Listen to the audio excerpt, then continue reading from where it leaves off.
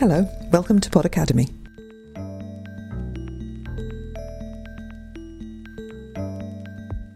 After 70 years, we have no notion as to what this thing called autism is all about.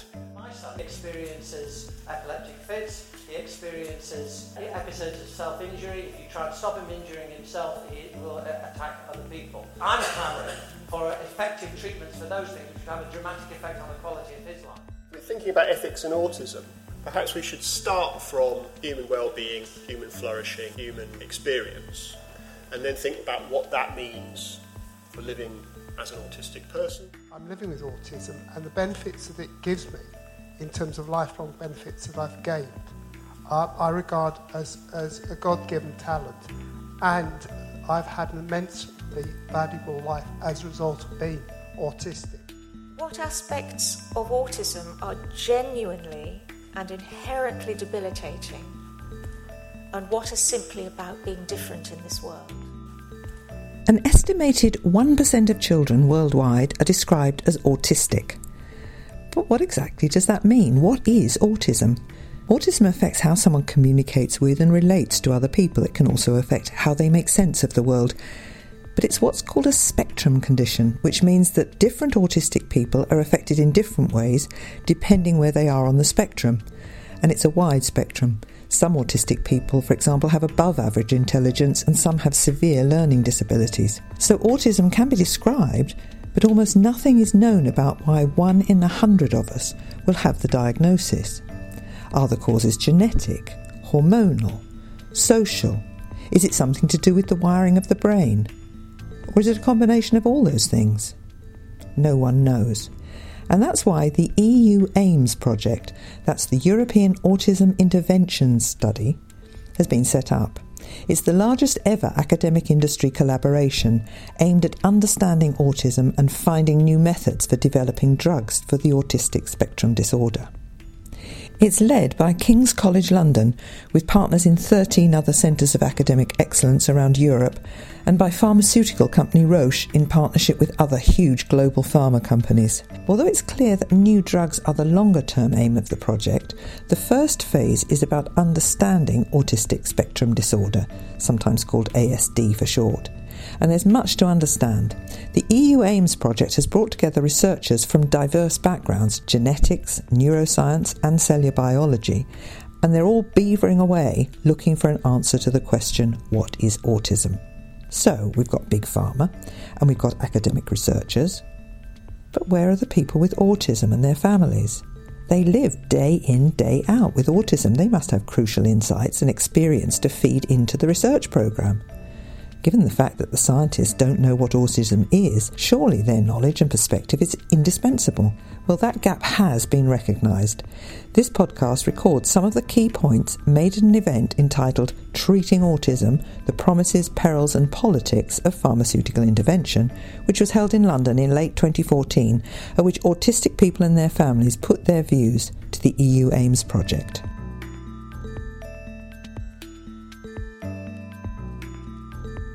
Good evening and welcome everybody. I'm Ilana Singh and I am co-chair of the EU AIMS Ethics Advisory Board, and I'm so pleased to see everybody here tonight for what is the first of what we hope will be a series of public dialogues around the EU AIMS project, which we're going to hold in different countries that are associated with the project.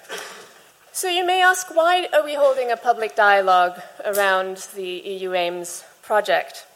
And many of you, of course, will be familiar with the debates about neurodiversity and the autism rights movement, about the role of pharmaceutical industry funding in autism treatments, and debates around prevention and cure in autism.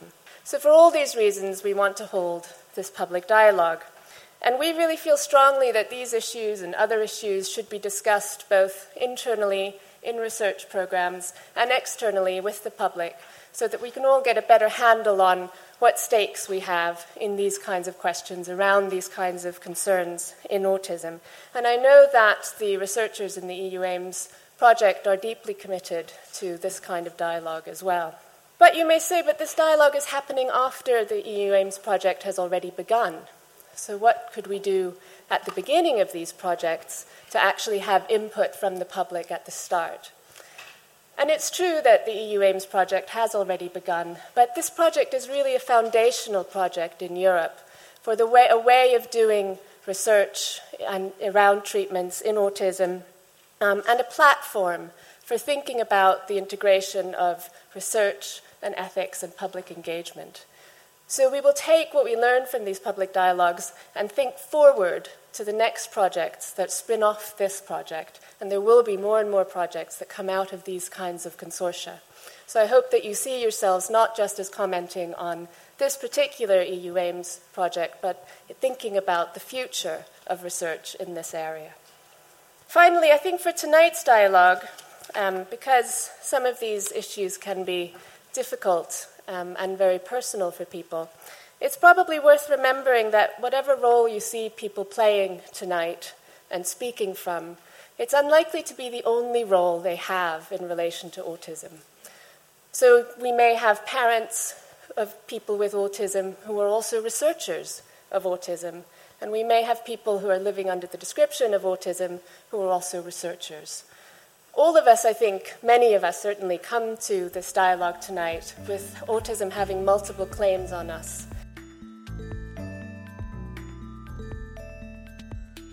My name's Sandy Starr, and I'm chairing this evening's event, Treating Autism, the Promises, Perils and Politics of Pharmaceutical Intervention.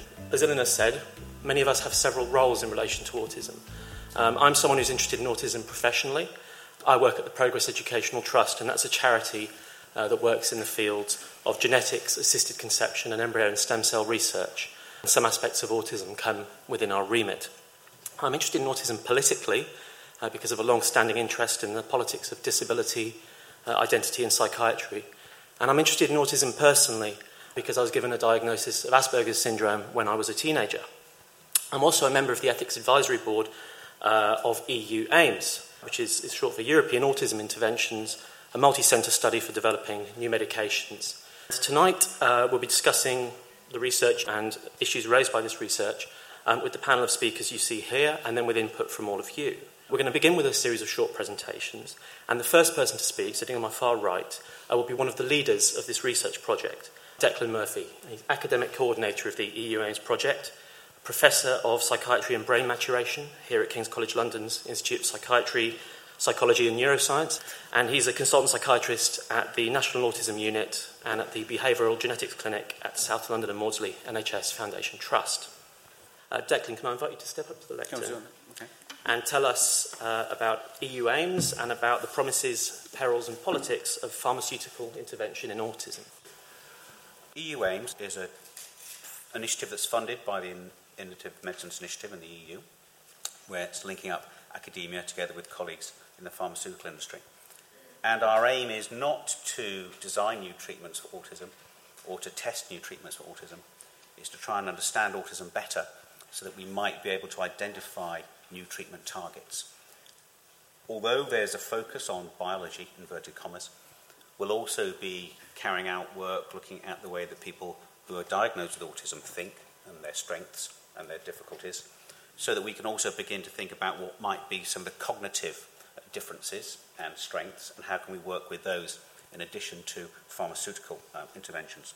What we're trying to do is to say, to make better progress, we need to work together. It's no good having clinician scientists in one half of a room and basic neuroscientists in another part of a room and psychologists in another part of a room, not talking to each other. We all need to talk together. And so progress in one area really can very rapidly impact upon the work that people are doing in other areas, so that we learn from each other more in real time rather than sequentially, so that we can make much more rapid progress. So that's the overall ethos of what we're doing. In terms of what that means, what are the promises, the perils and the politics, why are we doing it? Sandy said, did I have any slides I wanted to show? And I said no. Normally my favourite slide is a blank slide, which is my horrible standing joke, which is this is the effective treatments for autism slide. We actually don't have any if we talk about core symptoms of autism as currently clinically diagnosed. Some people feel there's more an evidential base around psychological interventions. That's certainly true in some aspects. But certainly in pharmacological interventions, there's very, very, very limited evidence for the efficacy of any interventions for core symptoms. In fact, really none. So what we need to do is to see if we can help and design new treatments.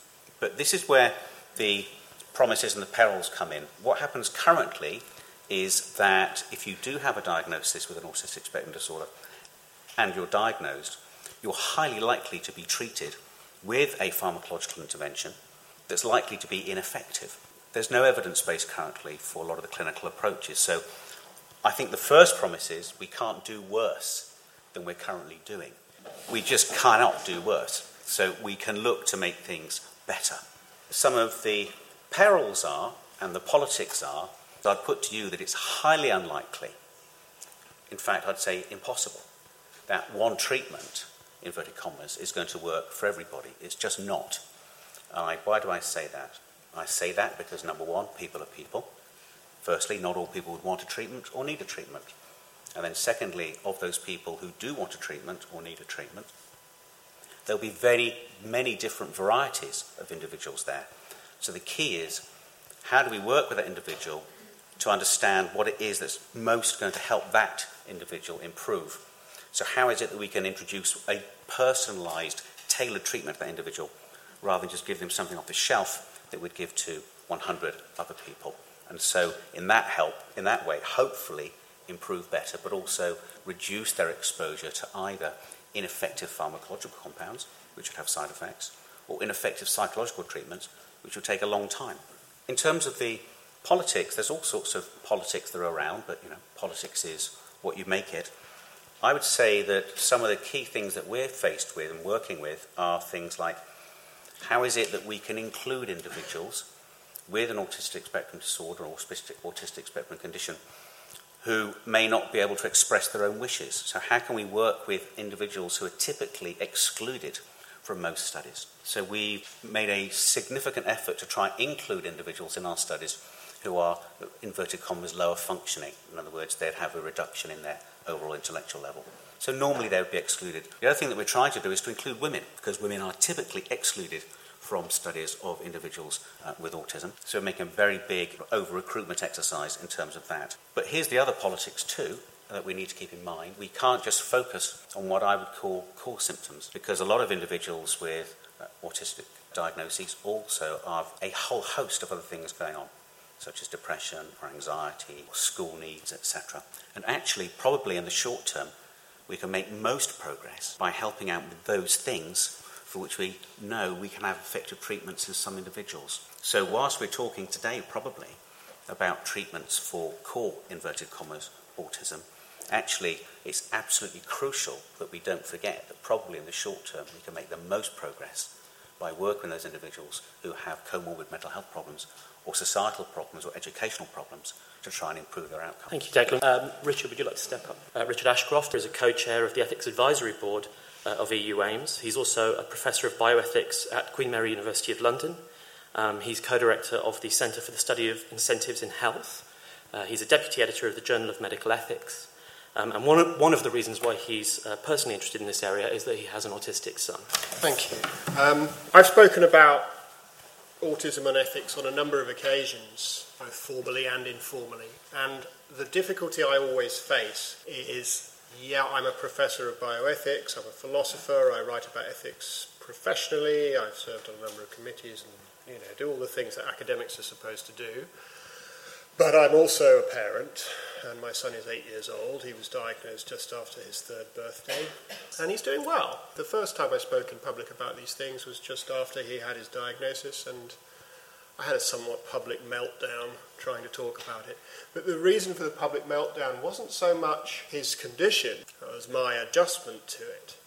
And it wasn't so much my adjustment to it as a parent, although that was a big part of it. It was also, how did I come to terms with trying to think academically about something that had just become the most important thing in my life? And I still wrestle with that problem. And I still wrestle with that problem in contexts which I sometimes choose to find myself in, like this one and working with EU aims, and sometimes not. But what I've come to understand is that's partly because I was thinking about ethics the wrong way. It's not about deriving abstract principles and applying them in a deductive way to situations.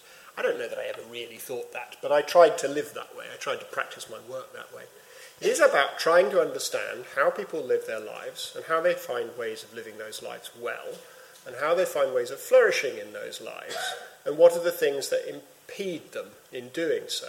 And the reason I introduce all this is partly to undermine my status as an expert, because in this context I don't think I am an expert, but partly also to say, well, if we're thinking about ethics and autism, perhaps we should start from human well-being, human flourishing, human experience, and then think about what that means for living as an autistic person or living with autistic people. And that will tell us something important about how we think about treating it and how we treat it. Notice the ambiguity in that last sentence.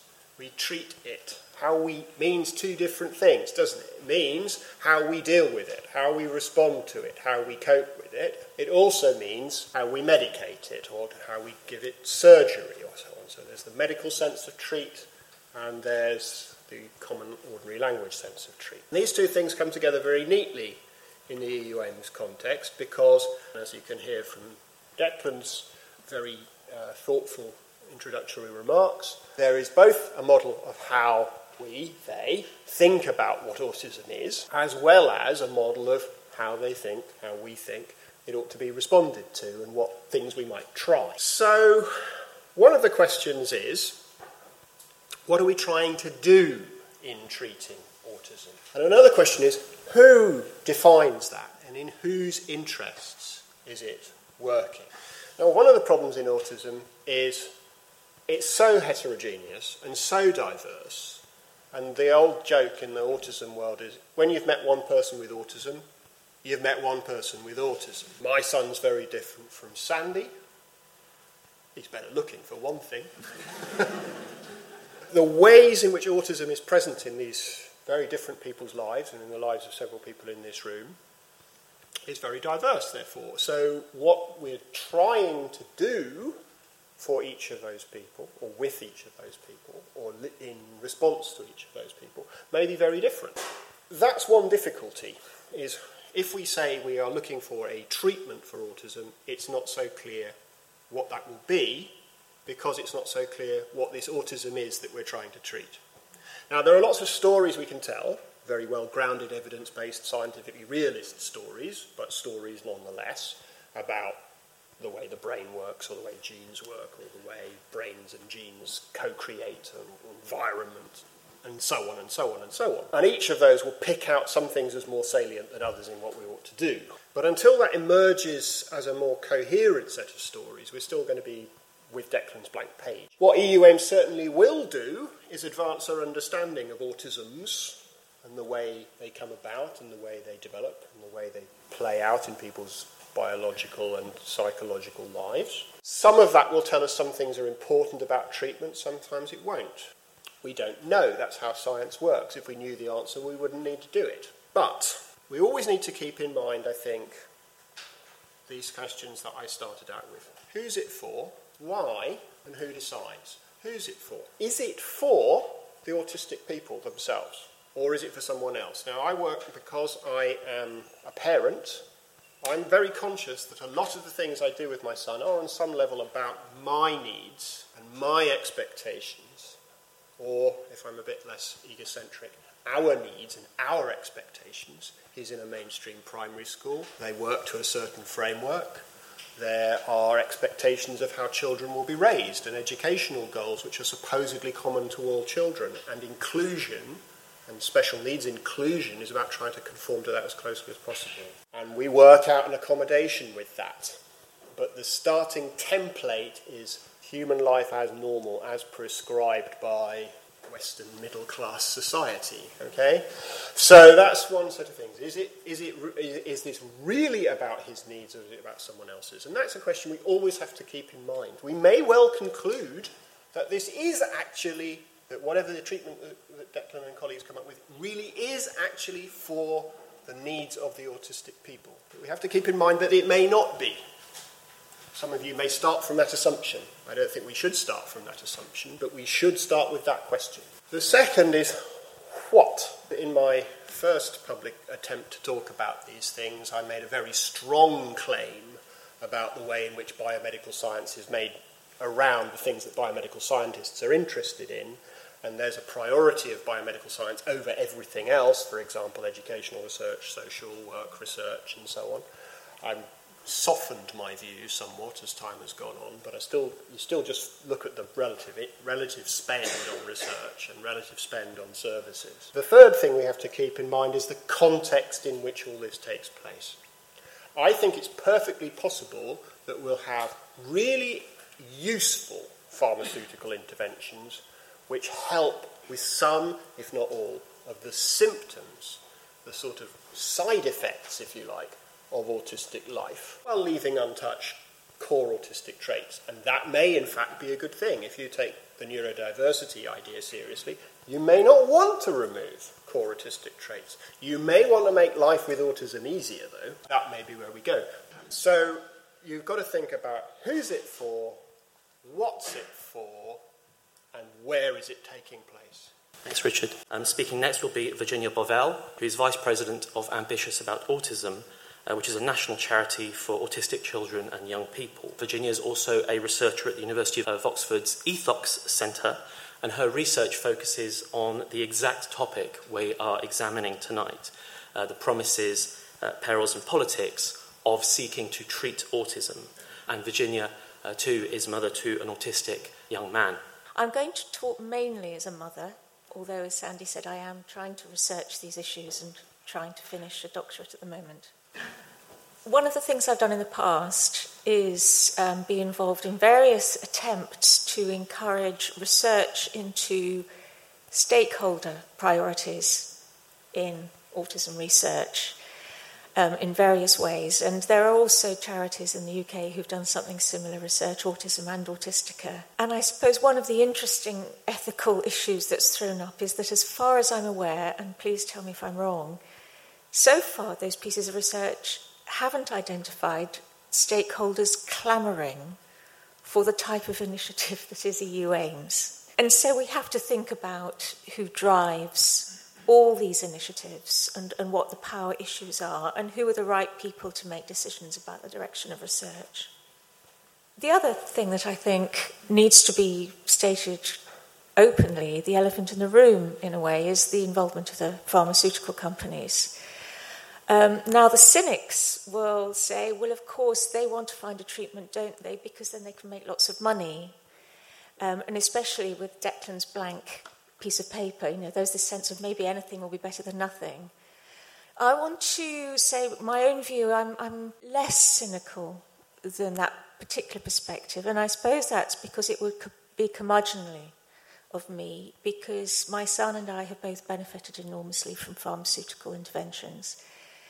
For various very different reasons, paid for, thankfully, by our wonderful National Health Service, because otherwise we would be completely bankrupt by now. So, yes, there is the profitability of the drug companies, and we cannot be naive and assume that everything that they do is altruistic. But equally, I would say, hands up to them, they've done a really good job in a lot of people's cases. My main big point really follows on, I guess, from what Declan and Richard have said. Clearly, treating autism is not like treating a standard illness. And it isn't a straightforward proposition to seek to treat autism wholesale as one unified thing. The heterogeneity of autism has been referred to, and I think that is really, really big challenge for us if we're looking to find core symptoms, because Richard's talked about his son and how he differs from Sandy. And likewise, my son, I struggle almost to see the relevance of looking at core symptoms when somebody like Sandy is such an excellent chair, he's brilliant at what he does, etc. And there's my lovely Danny, who is an excellent human being and brilliant at what he does, but he has nothing in common with Sandy, as far as I can tell. And if he has common biology, I struggle with the relevance of that. Taking on board what Richard said, if we look at this thing that is autism, that is so diverse in its representation. We can do maybe two different things if we're curious. We can look into the biology to see how we can help, because clearly a lot of people with autism have very difficult lives for a whole array of reasons. Or we look at the lives, and as Richard said, we start from an issue of human well-being, and we say, what is impeding the well-being of these individuals in their lives? And I wonder if the answers will be in any way the same. If there are some inherent debilitations, do these apply across the spectrum? Or are they so individualised that developing blanket treatments, even for a subsection, starts to be quite challenging? Is it appropriate, or indeed possible, to seek core biological commonalities for such heterogeneity? Are the things that Sandy might need, or Richard's son might need, or my son might need, are they sufficiently similar to justify seeking out common biomarkers with a view to common pharmacological intervention? I don't have the answers to these questions, but I think they're urgent, and I hope that there will be more ways of all of us discussing them. And I suppose my message to the scientists and the clinicians who are a million times cleverer than me, you do need us, and that's autistic people and those who love autistic people, to help you identify what, if any, aspect of the lives of our people need treatment in the first place.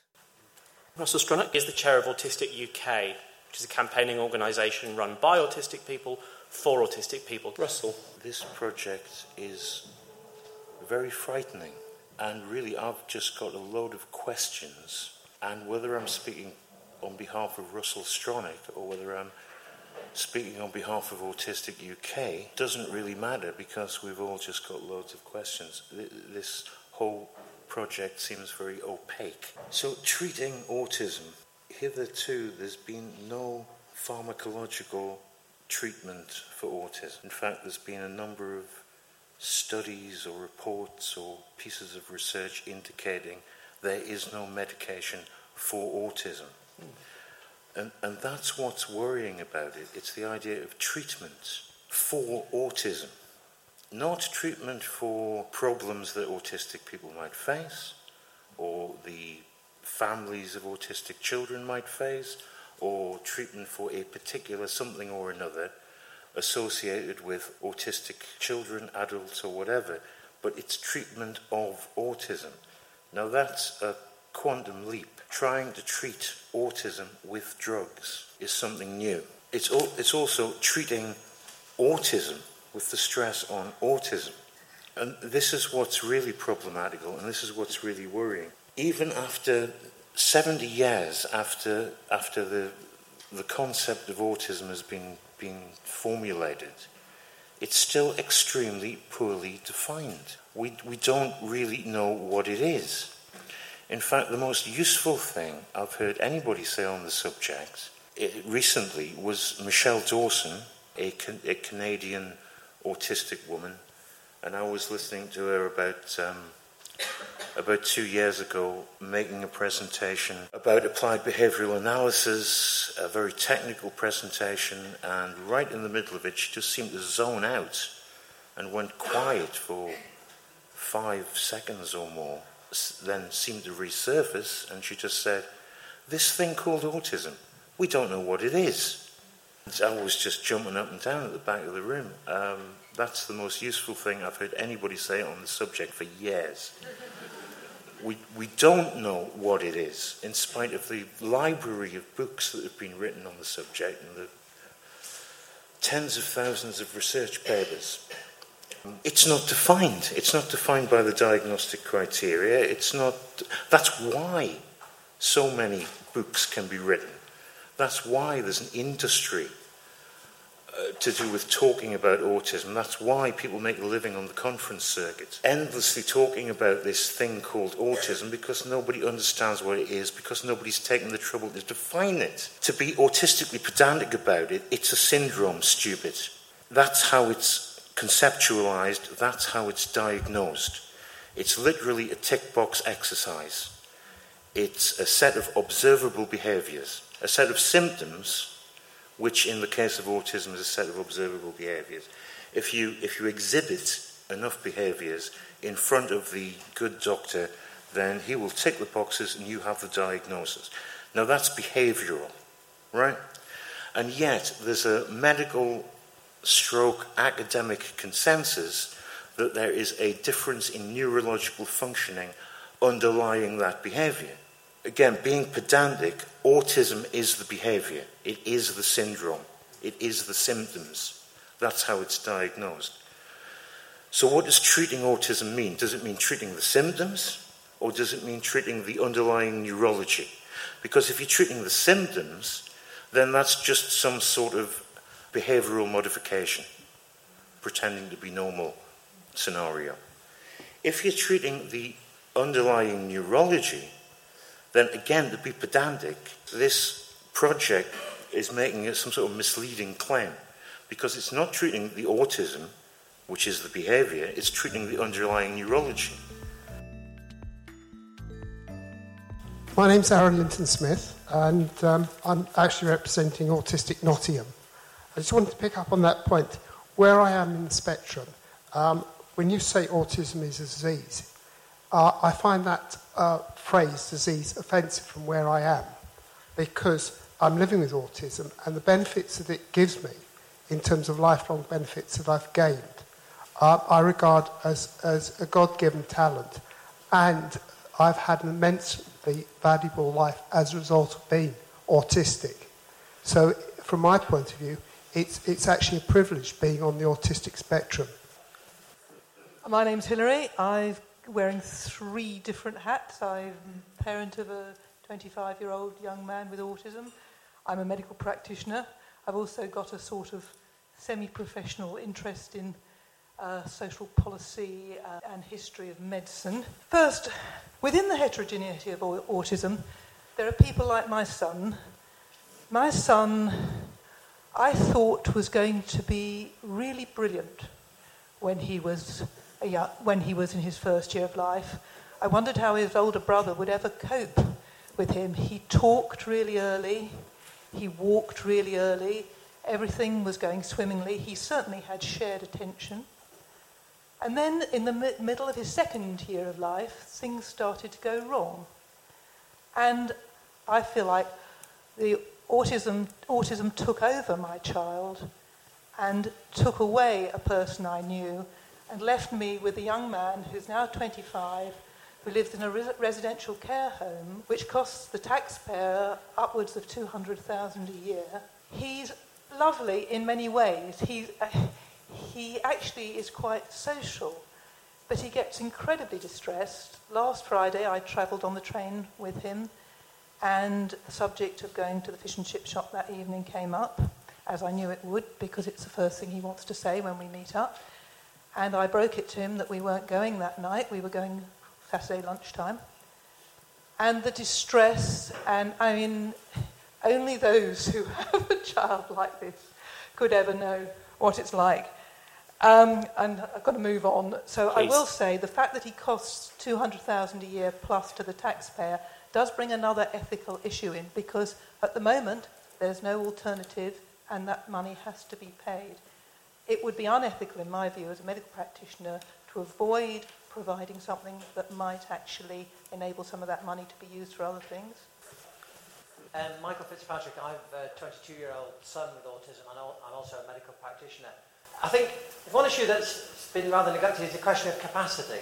I don't think anybody has any inclination to impose treatments for autism on people who have the capacity to refuse them. That's no problem. The issue is... Only those who don't. Well, the issue is, my son has no capacity to make a judgment. He experiences epileptic fits, he experiences episodes of self-injury. If you try and stop him injuring himself, he will attack other people. Now, those are problems which it seems to me, somebody said there's nobody clamouring for EU aims. I'm clamouring for effective treatments for those things which would have a dramatic effect on the quality of his life. And I think it seems to me people much too casually dismiss this very substantial population of people with autism are very severely affected by these sort of issues. Virginia, well, you made the point that there isn't really necessarily a constituency clamouring, and the point was made quite forcefully that from one perspective perhaps there is. And I absolutely relate to what you're saying. I've been on the receiving end and witnessed similar behaviours in my son. And I think it links in with Russell's point, though. I am clamouring for certain things that will help him not self-injure and then not be aggressive. But they're not, in terms of the diagnostic statistical manual, they are not the core symptoms of autism. They might be a byproduct. And I think if there was a commitment to looking at the issues that cause problems for autistic people and all the people who love them and are with them, that would be to treat some things, yes, that maybe desperately need treating. But it is actually conceptually different from treating autism given current definitions of autism. Hi, my name's Seth. Going back to something that Richard said, and who is the treatment for? And I wonder if we're looking at the wrong people for giving the treatment to. Shouldn't we not be thinking about the rest of society and trying to get them to understand us? Right. Because from my point of view, that would be the best cure for autism. I do take very seriously your point about why we don't treat the neurotypical, because in my own experience as a parent, I've very, very rarely had problems with my son's behaviour, but I have oftentimes had problems with reactions to it from other people. My name's Rachel. I'm on the autism spectrum too, and I'm probably quite unique in my perspective in that I'm quite high functioning, and I also have quite a lot of difficulties with everyday life, and I'd quite like some help with it. And it's not a separate mental health disorder. It's not a separate learning difficulty. It's actually the bits of autism, maybe not that mentioned in the DSM. And I wanted to come back to the question that was asked at the beginning about, is there anything that's across the spectrum that's inherently debilitating? And I think often it ends up being the social aspect that is most discussed. And I don't find that inherently debilitating. It's difficult, for sure, but it is not inherently debilitating. What I think is inherently debilitating is difficulties with initiating, switching tasks, and that affects all areas of my life. That affects my study, that affects if I want to work, that affects lots of things. And I think that that's probably true for a lot of people, and it's just not talked about. Hi, I'm a mum of a 9-year-old who was diagnosed last year with autism. It's high-functioning autism, and he's a lovely child. He's doing very well with his maths and history, etc. The problems he faces as being a bit clumsy and maybe slow in his processing speed. So though he reads at the level of a 15-year-old, he can't really put together the thoughts in a coherent way in terms of essay writing, and that's part of the normal educational system. My worry for him is that though he's high functioning, I feel that there's no support at all with the NHS for him to achieve his potential. Other than the diagnosis, everybody washes their hands off and then they say, okay, now you deal with it. I'm very close to someone who has autism and their mother, and I know that little boy's mother would absolutely love to see what her son could do if he was actually sort of more physically able, I suppose. Maybe that's, yeah. And I just think, I really hope no one would think she was evil because she would be medicating him, because I think she would so love to see him do certain things. I'd like to bring it back a bit about EU aims, which I saw the aim of this discussion. I'm a bit surprised. This debate happened 2 years, so halfway through the project, and we were told at the beginning, so it's not so much to influence this project, but to influence the next ones. How come we were not involved at all at the beginning of this project, or not even at the beginning of this project, but before this project existed? And there's been some comments on what the autistic community might want to be researched in. And so that doesn't seem to have been taken into account at all. My name's Sally Higginbottom. I'm a GP, but I'm here in a personal capacity as the mother of an autistic boy. One thing that hasn't been mentioned is the potential downside for identifying genes, which will be followed rapidly by identifying prenatal testing, and if Downs is anything to go by, terminations very rapidly. I'm not saying that's not a reason to look for genes, but it's something we should be upfront about, particularly because obviously terminating an autistic affected pregnancy is something that's going to affect the autistic person involved, but it's also potentially going to affect the gene pool for all of us, because my husband is a mathematician. The risk for autism in children of mathematicians, engineers, accountants, finance people is much, much higher. It seems that some of these genes prove really useful for people who like to focus on detail, who do lots of useful things. So I don't think we need to lose those genes as a population as well as in individuals. Okay. I'd like to pass the microphone down to the gentleman here, but while it's moving, I want to make a quick point in response to that, since I work in genetics and assisted conception. I mean, the difference between prenatal selection for something like Down syndrome, which is, it's chromosomal, it's as significant as can be, and something as complex and poorly understood as the genetics of autism, is quite vast. Such attempts to do supposedly prenatal pre-implantation genetic diagnosis for autism as exist in Australia, they're just sex selection. They're using sex as a proxy for autism, and they're understanding population statistics very, very poorly when they do so. I would not. That's quite a distant prospect you're talking about. It's not an invalid point, but I just thought I'd add that perspective. My name is Leo Capella, and technically I'm an expert advisor for Ambitious About Autism, but I'm here in my own personal capacity as a professional and campaigner on the autistic spectrum. Having listened to some of the earlier comments, let me make it crystal clear. If people are on the spectrum are suffering, I do not want to deny them a path out. But I have to say this. As a citizen on the spectrum, I don't want my rights to be denied under any system that comes with any treatment, be it medical or social, because we're not just talking about science, we're talking about laws. Autism links quite closely in some people's minds with a sense of who they are. That you can be a diabetic person and say, I am me and I have diabetes. But there will be many people in the autism rights movement who they don't say I'm a person with autism, they say I'm an autistic person. My autism is me. If you take away my autism, you take away me, which is what Anya Ustaveski, as an autistic advocate, said. I'm quoting her. And in that sense, autism is very different from other areas of medicine. It's not just a little bit of someone that you can treat and make better.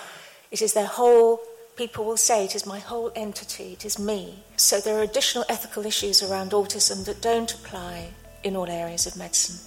And I don't just think it's the high-functioning, able people who have the ability to talk about their own identity. I would say it's true of my son. I know the difference between an ill autistic person and a well autistic person. And thank God he's well at the moment and he's autistic. And I think if we addressed his autism, we would be addressing who he is. And that's a profoundly ethical challenge, I think.